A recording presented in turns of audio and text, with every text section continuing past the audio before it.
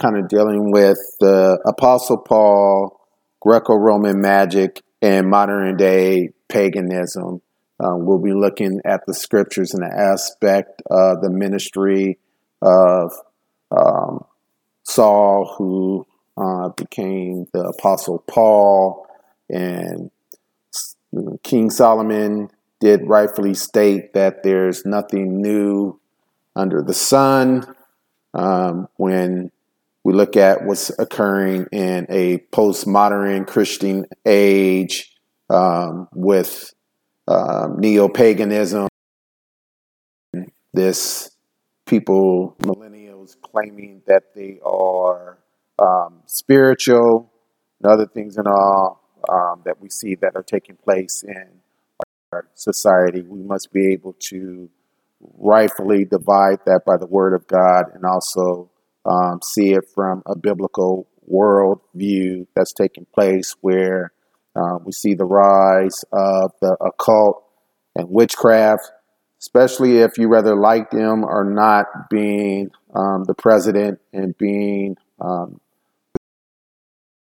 President Donald Trump. You saw the amount of witches who began to come out of the woodwork and begin to curse him and use spells and other things and all, which was made popular through the media and being that bold and that brazen.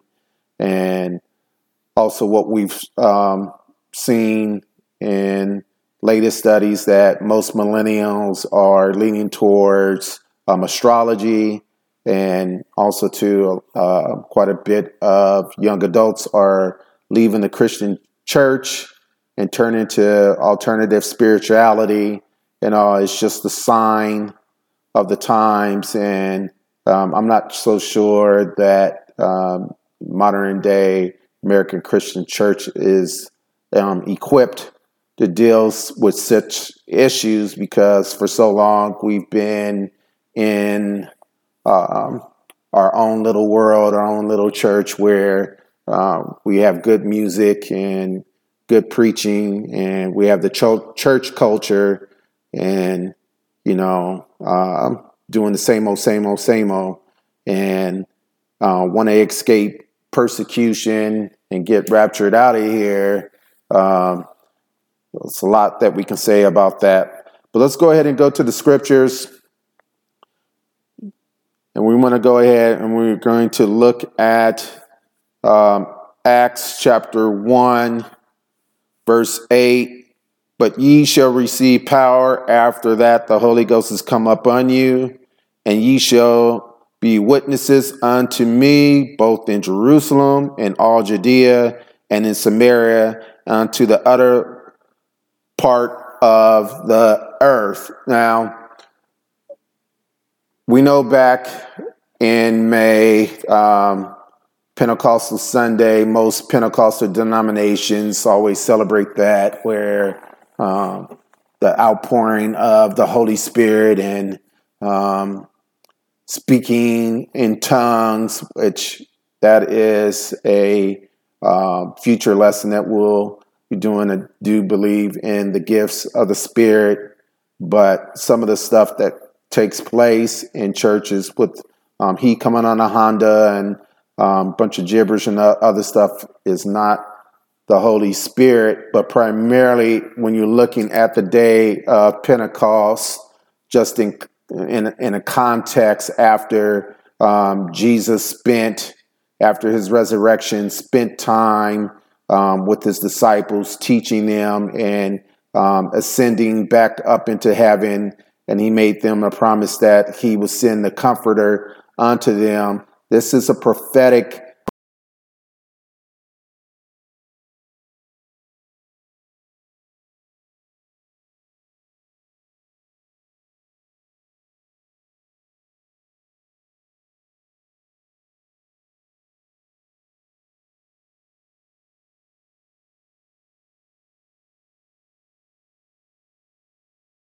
has the tarrying room where you don't have to wait. It's the Holy Spirit is a gift, so you don't have to work for it.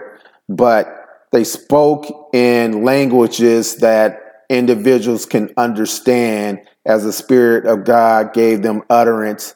And also, too, it was showing prophetically, reversing what took place. And when we look at Genesis chapter 11, the Tower of Babel, where Nimrod tried to set up a one world government, a one world religion, and had a one world economic system where they had rebelled against God after God bringing Noah and his sons and their wives out from the flood. And so their languages were confounded where they couldn't understand. Also, too, God, due to the fact of their disobedience and rebellion, they were disinherited from Yahweh, and they were dispersed out into the different parts of the earth. And then also, too, that's where you get principalities, powers and principalities, where these 70 angels went and ruled over these different, these fallen angels rule over these nations. So when the New Testament comes, it's incorporating Jews and Gentiles one together. There's when Paul talks about in Romans, there's neither Greek nor Jew, male or no female.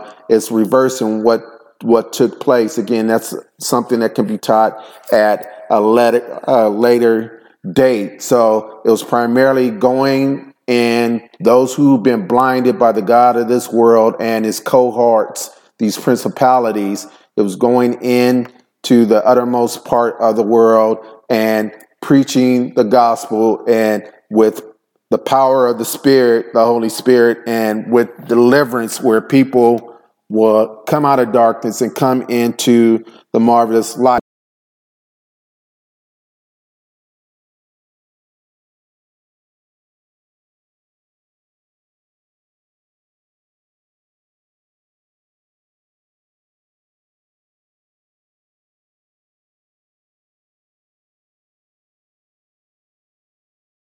World. So God calls a man by the name of Saul, who was persecuting the church, to be a witness for him, but to also have a powerful, profound ministry to go out and minister to the Gentiles. Now, why I'm incorporating this, because it's very relevant. That's what's taking place during this time, because we have to realize it's kind of a culture shock to see what's going on in today's society, that we see with sexual orientation being one of the things, with transgenderism and homosexuality and other things and all.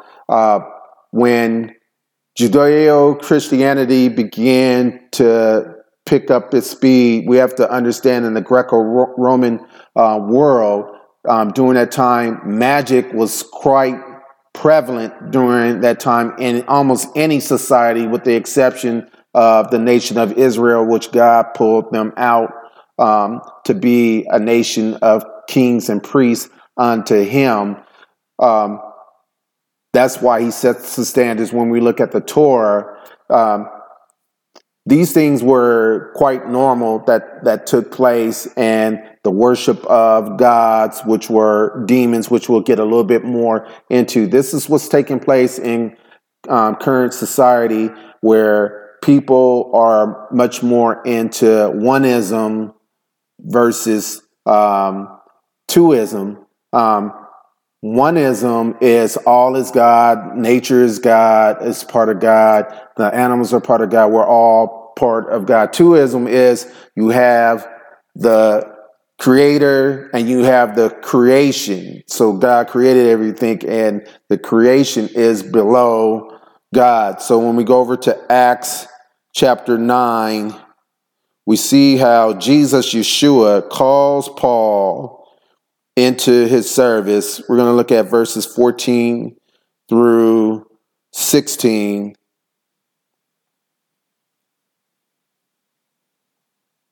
Amen.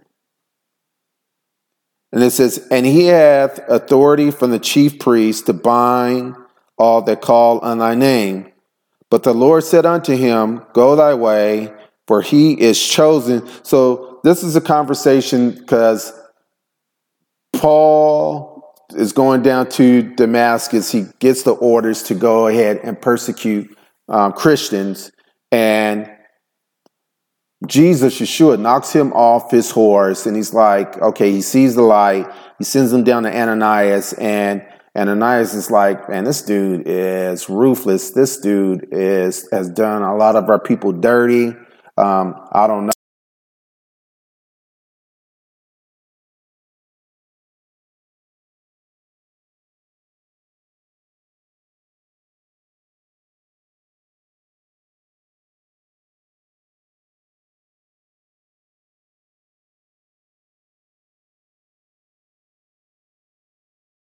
Suffer for my name's sake. So here we see Paul. He gets the call, and then we see him actually being confirmed on that call in Acts chapter 13, where those elders or those groups of prophets who take out the time, they're praying in the spirit, they get the mind of God. They're not like telling Paul to give them sow a seed, and they'll tell him his future.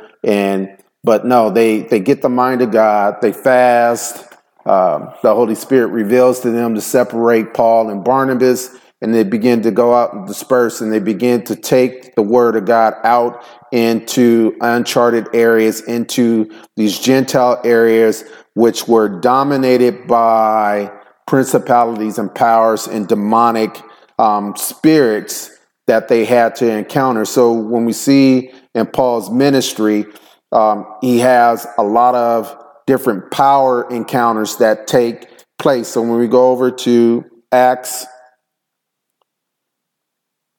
chapter 26, this is Paul in front of King Agrippa, verses 15 through 18. So Paul is he's preaching to Agrippa, but he tells him in verse 15, he says, and I said, who art thou, Lord? And he said, I am Jesus whom thou persecutest. He says, but arise and stand up on thy feet, for I have appeared unto thee for this purpose, to make thee a minister and a witness both of these things which thou hast seen, and of those things in which I will appear unto thee, delivering thee from the people and from the Gentiles, unto whom now I send thee, to open their eyes, to turn them from darkness to light, and from the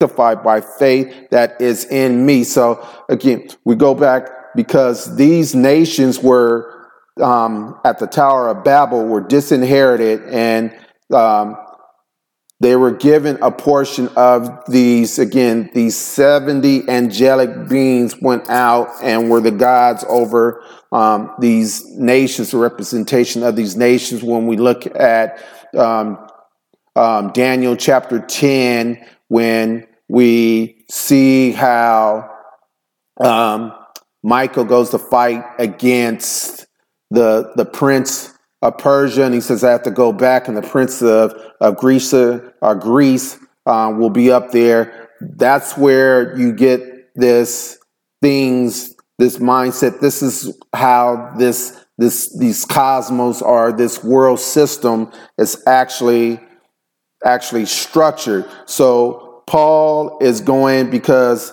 when Yahweh, God, calls Abram out to be his own man, but to set apart his own people, we see that after the Tower of Babel takes place. Therefore, the nation of Israel has no prince over there. Actually, their protector is the angel Michael, because because the nation of Israel is God's portion, is God's inheritance. So we see when the gospel goes out and takes place in charted areas, we look at places like India and Pakistan and other places like that, you have these demonic principalities, these satanic principalities that are over these nations, that they're very hostile to the gospel. So it's not, Paul talks about in Ephesians chapter 6, verse 12, for we wrestle not against flesh and blood. And then he begins, we wrestle against principalities, powers, and he gives you the total breakdown of what's taking place. So when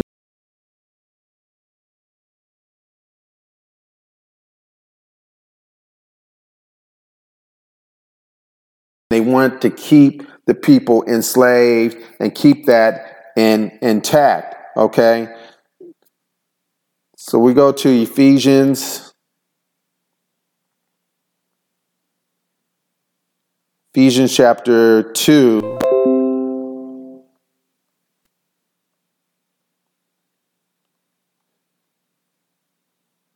Ephesians chapter 2, verse 1 through 3, and it says, for he hath quickened who were dead in trespass and sin, wherein time past ye walked according to the course of this world, according to the prince and power of the air, the spirit that now worketh in the children of disobedience, among whom also we all had our conversations in times past in the lust of our flesh, fulfilling the desires of the flesh and of the mind, and were by nature the children of wrath, even as others. Let me read this from the English Standard Version of the Word. So let's go to that.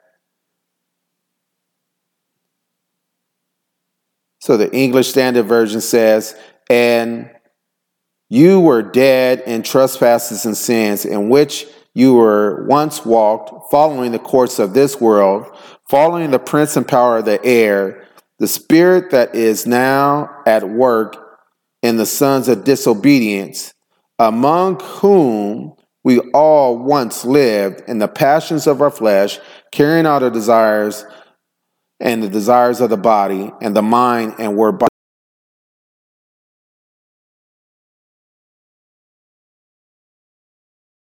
the power structure that you're rude, any nation, group, or people, because when you come into Christ, old things have passed away. All things have become new. You become a new creation. That's why Paul goes in and he talks about there's no Jew, no Greek, male, no female. You become a new creation. You're part of the body of Christ. When you you continue to identify with your tribal group, you're still under that system. So here we see that Paul is going out to these Gentile nations.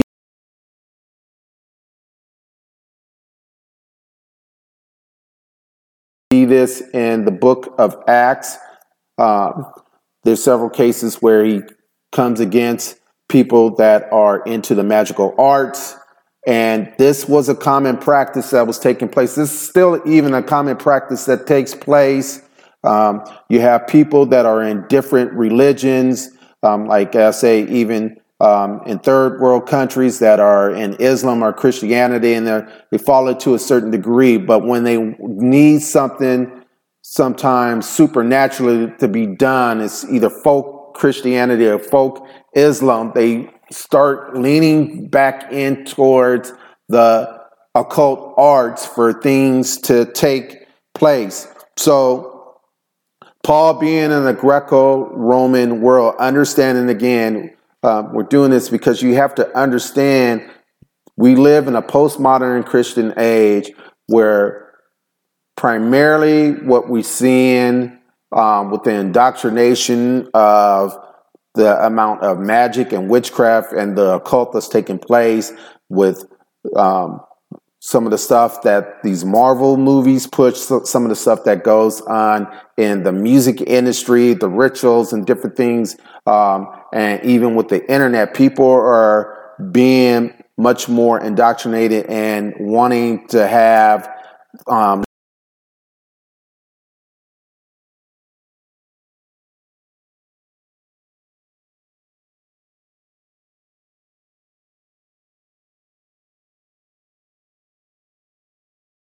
companies use astrologers and all. I'm not saying all, but some of them use astrologers to map out their way of being successful. Even a lot of people who've been snowed, a lot of white conservative Christians who begin to build the moral majority back in the 80s were snowed and deceived by Ronald Reagan, thinking that he was a man of God and a Christian. Ronald Reagan and his wife were very much into the occult arts and astrology. It's a known fact that his wife would consult with the astrologer, and some of the stuff that advised certain days that Reagan would take certain meetings and other things and all was based up on astrology. So this is a central key point that is still taking place in this very current day that Paul was taking place.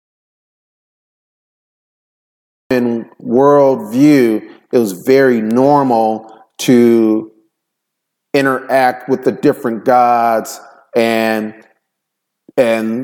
the occult arts was more of a norm. So when you see the spread of the gospel of the kingdom starts to take place, it starts to shed light and bring people that were once enslaved by these spirits to see the actual light. Now, when we look at the writings of Plato, Plato's complete works gives you this description of demons, or the Greek word for demons is demons. So in his complete works, Plato states this. He says, he's a great spirit, Socrates. Everything is spiritual, you see, is in between God and mortal. What is their function, I ask? They, or demons or demons, are messengers who shuttle back and forth between the two, conveying between the two, conveying prayer, sacrifice from men to gods, and while to men they bring commands from the gods and gifts in return for sacrifices. Being in the middle of the two, they round out the whole and bind fast the all to all. Through them, all divination passes through them. The art of the priest in sacrifice and ritual, in enchantments and prophecy and sorcery, gods do not mix with men. They mingle and converse with spirits instead. Rather, we are awake or sleep. So here's Plato. He's saying how demons interact. Even when you look at Plato and Socrates' writing in regards to the method of acting, channeling spirits, or the muse being inspired, it's spirit channeling. What they're talking about most, and even most modern day actors. Let's be real. Some of them that are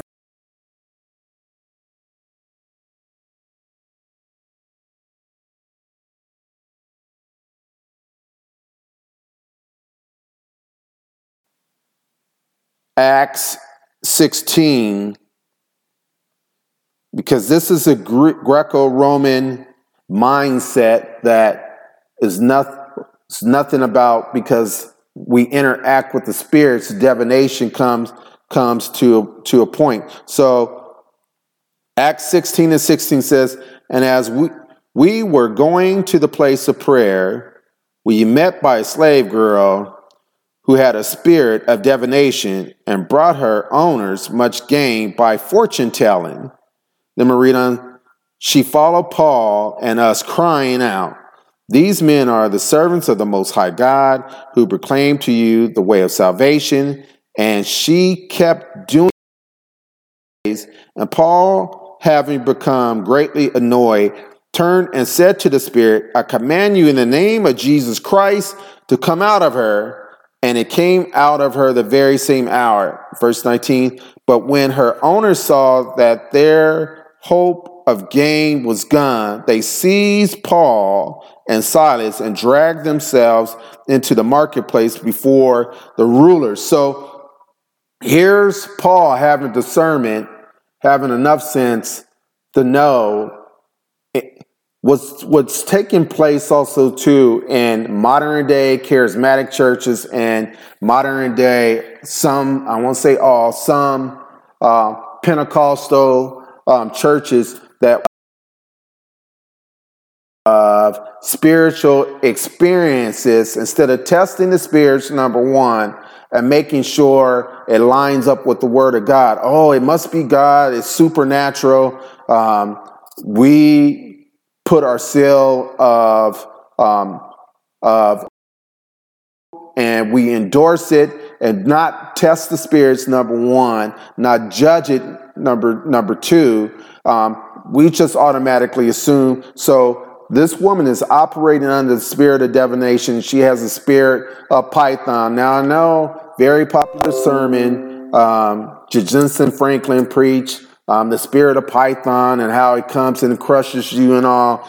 It's not talking about like an actual python that we're used to seeing that comes and wraps itself around its prey's body and begins to crush it. It's talking about a dragon, which in the book of Revelation talks about when the false prophet would speak as a dragon. So it's talking about the dragon, which was an oracle at Delphi, which Apollo supposedly killed this dragon, and he became the actual oracle of Delphi, which both in Philippi and Delphi would have these female prophetess, which would inhale these fumes or to get in an altered state of mind, would take on the spirit, and they would be able to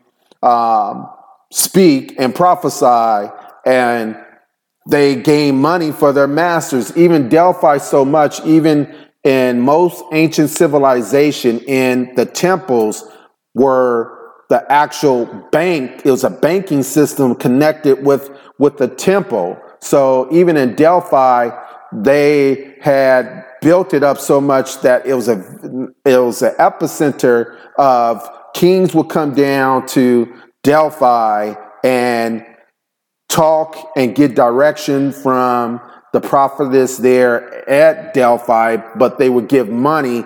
They were increasing in riches and money because of the banking system. But when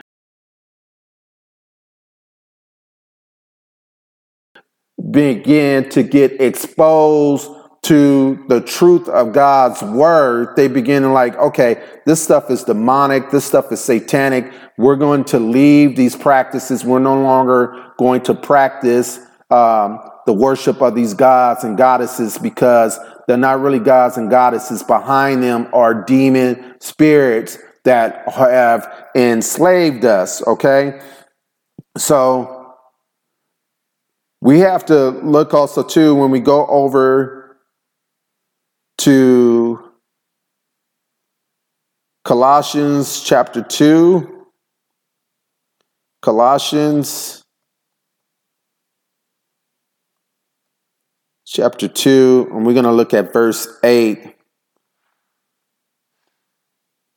And it states, see to it that no one takes you captive by philosophy and empty deceit, according to the human traditions, according to the elemental spirits of the world, not according to Christ. So elemental spirits are the word, the Greek word is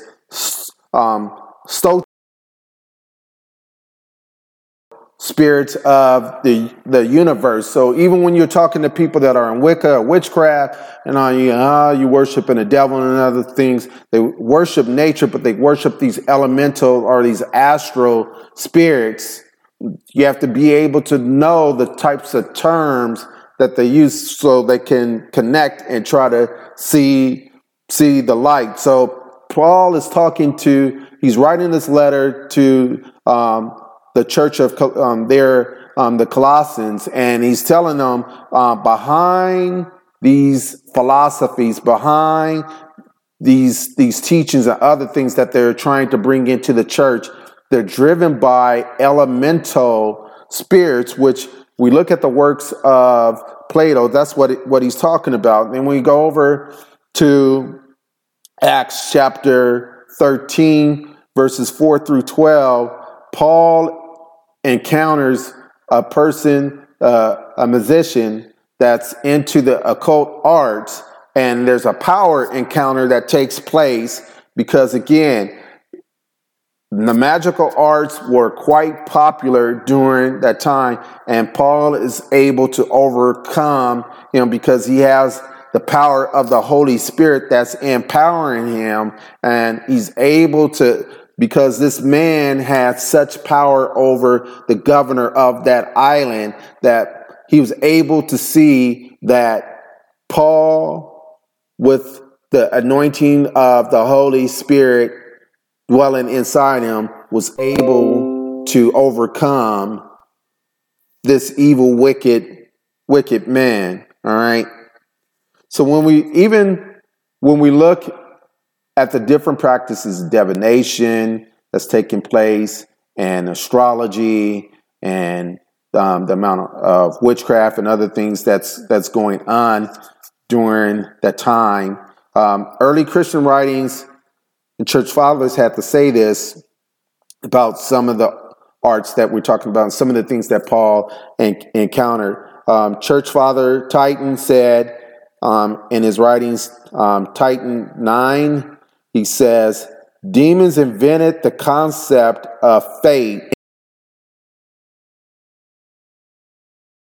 into worshiping them. So people become ensnared and enslaved to astrology. I have to read my astrological sign today, or what's going on for today, and people really get involved in that, and they get ensnared, and then they begin to go to these astrologers, and they give them a little bit of stuff, and it's documented proof that some people get like these astrological readings that you're going to die in a certain day, and other things, and all lies from demons, and they go out and they commit suicide because they believe the lie. Instead of like surrendering and repenting and coming to the Lord, they want to get supernatural information from another source, and it never works out fine.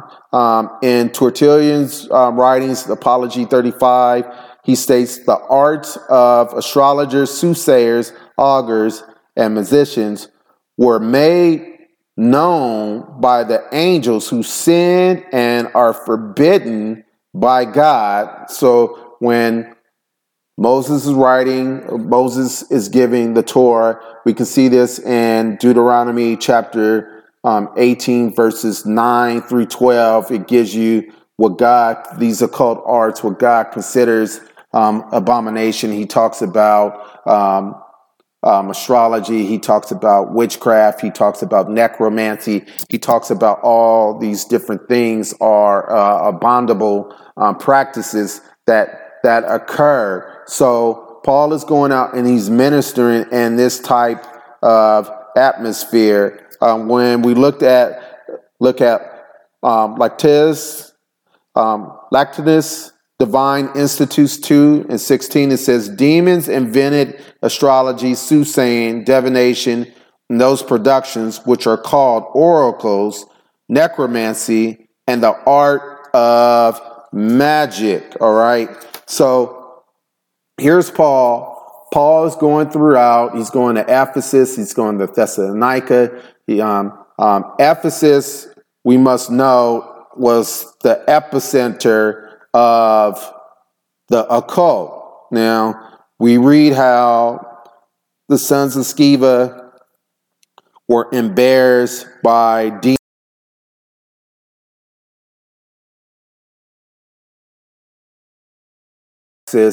and pagan exorcists. They use different incantations and other things to quote unquote try to drive out spirits, unlike the believers of Yeshua or Jesus. They, by the authority through the Holy Spirit in His name, they were able to just cast out spirits. They didn't have to go through a long line of incantations and calling other powerful different spirits and other different gods and so forth and all. Jesus was unique because He just spoke and these spirits would come out of people. So we see after the fact where these demons expose the sons of Sceva, and they say, well, Paul I know and Jesus I know, but who are you? And just the different things that they begin to witness, that people came. Acts chapter 19, and let's start at verse 17. And this became known to all residents. This is after the sons of Sceva were thoroughly embarrassed and beat out of their clothes to the point that they were butt naked. But he says, and fear fell among them all, and the name of the Lord Jesus was extolled or exalted. And also many of those who were now believers came, confessing, divulging their practices, and a number of those who had practiced magic arts brought their books together and burned them in the sight of all. And they counted the value of them and found it came to 50,000 pieces of silver. So the word of the Lord continued to increase and prevail mightily. So eventually a riot took place because these people began to abandon the worship of Diana or Artemis, whichever. I believe Diana is a tribute to the Greek goddess Diana. For the Romans, it was a tribute Artemis. It's just wordplay, different, same goddess, just different names. So these people come to repentance. They become disciples. Paul was trying to make, it says, go and make disciples and throughout the whole entire world. And it says, don't go and try to convert. Like you have people that come over to convert, they don't repent. Just because they are on a church membership roll doesn't mean that they repented of their sins. They still can be continued to do a lot of these things and a lot of these arts and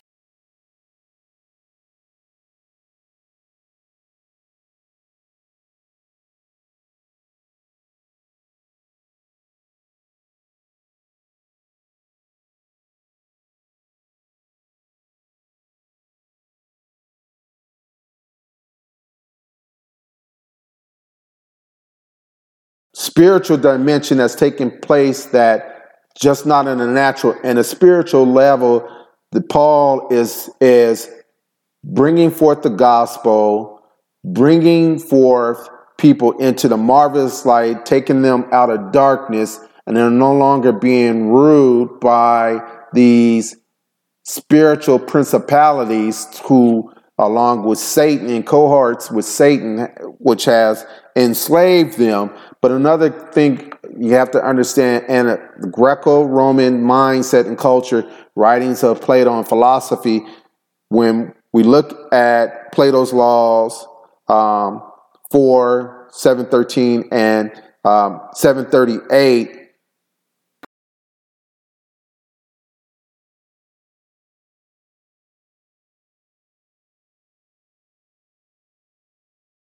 principalities, but he says it's a good thing. He says Kronos, the high god of time, was aware of the fact that no human being as we've explained, is capable of having irresponsible control of all human affairs without becoming filled with pride and injustice.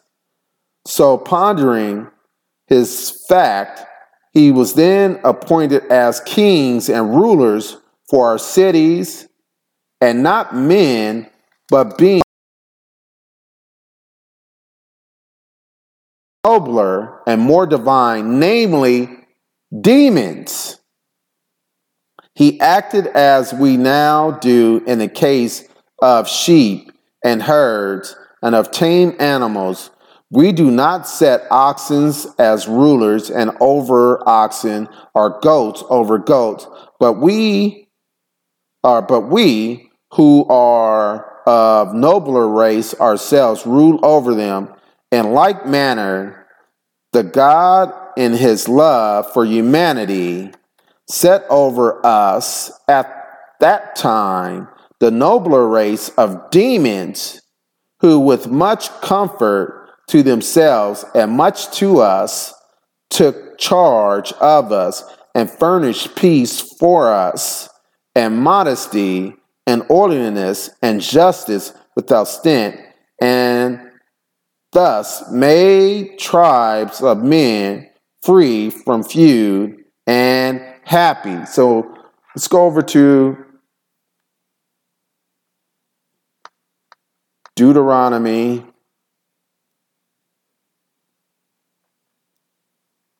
chapter 32. And we're going to look at verse 8. And it reads, when the Most High gave to the nations their inheritance, which he divided mankind, he fixed borders of the peoples according to the numbers of the sons of God. Let's drop down to verse 17. They sacrificed to demons that were no gods, to the gods they have never known, to new gods that had come recently, whom your fathers had neither or had never dreaded. So we look at Psalms. So he appointed the sons of God, these fallen sons of God, over these. Their inheritance were the nations. So, and then verse 9 talks about Israel being his portion. So they were governed by these principalities. We look at Psalms 106. I believe we're going to look at verses 37 through 38. And it reads, they served their idols, which became a snare to them. They sacrificed their sons and their daughters to demons. They poured out innocent blood, and the blood of their sons and daughters, whom they sacrificed to the idols of Canaan, and the land was polluted with blood. All right. When we go over to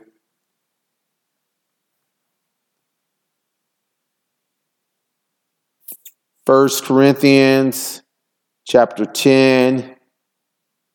We're going to look at verse 20.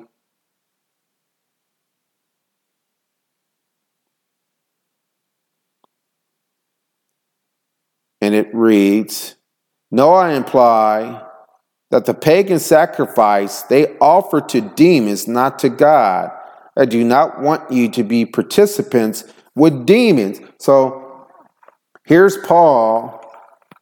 He's telling the church of Corinth that these gods that you once used to worship, these Greco-Roman gods that you worship, Diana and Artemis and Cybele and Dionysus and Zeus, all these gods are really demons that you've been worshipped, you've been enslaved, you've been snared, they've clouded your mind. The God of this world has used his underbosses. He's like Satan, and if you describe, it's like the spiritual mafia. So his spiritual crime family has capos or underbosses underneath them are these principalities, and he's the actual godfather, spiritual godfather of this world. They keep you blind and ignorant, and these things you're worshiping all these different gods, you're following all these different occult practices, all these things that goes all the way back when these fallen angels came down during the days of Noah, and even before the days of Noah, who caused the proliferation of evil to even take place, because they began to teach mankind forbidden things, forbidden knowledge, and so forth and all.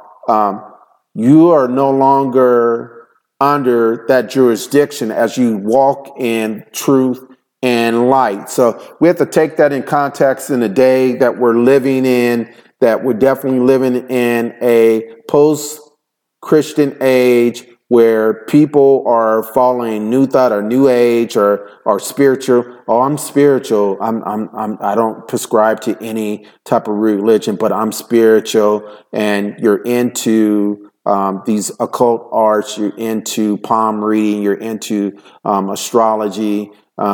You're into going to psychics. You into all these different writings, like books like The Secret and all these new age type of books and stuff that you've indoctrinated yourself, or you go to somebody that you may be in love with, a man or a woman, and you're able to obtain a love potion or do an incantation, or even some of these word of faith preachers, borderline occult practices. A lot of it is repackaged new age, new thought, occult type practices, but even people that have the desire to make a lot of money,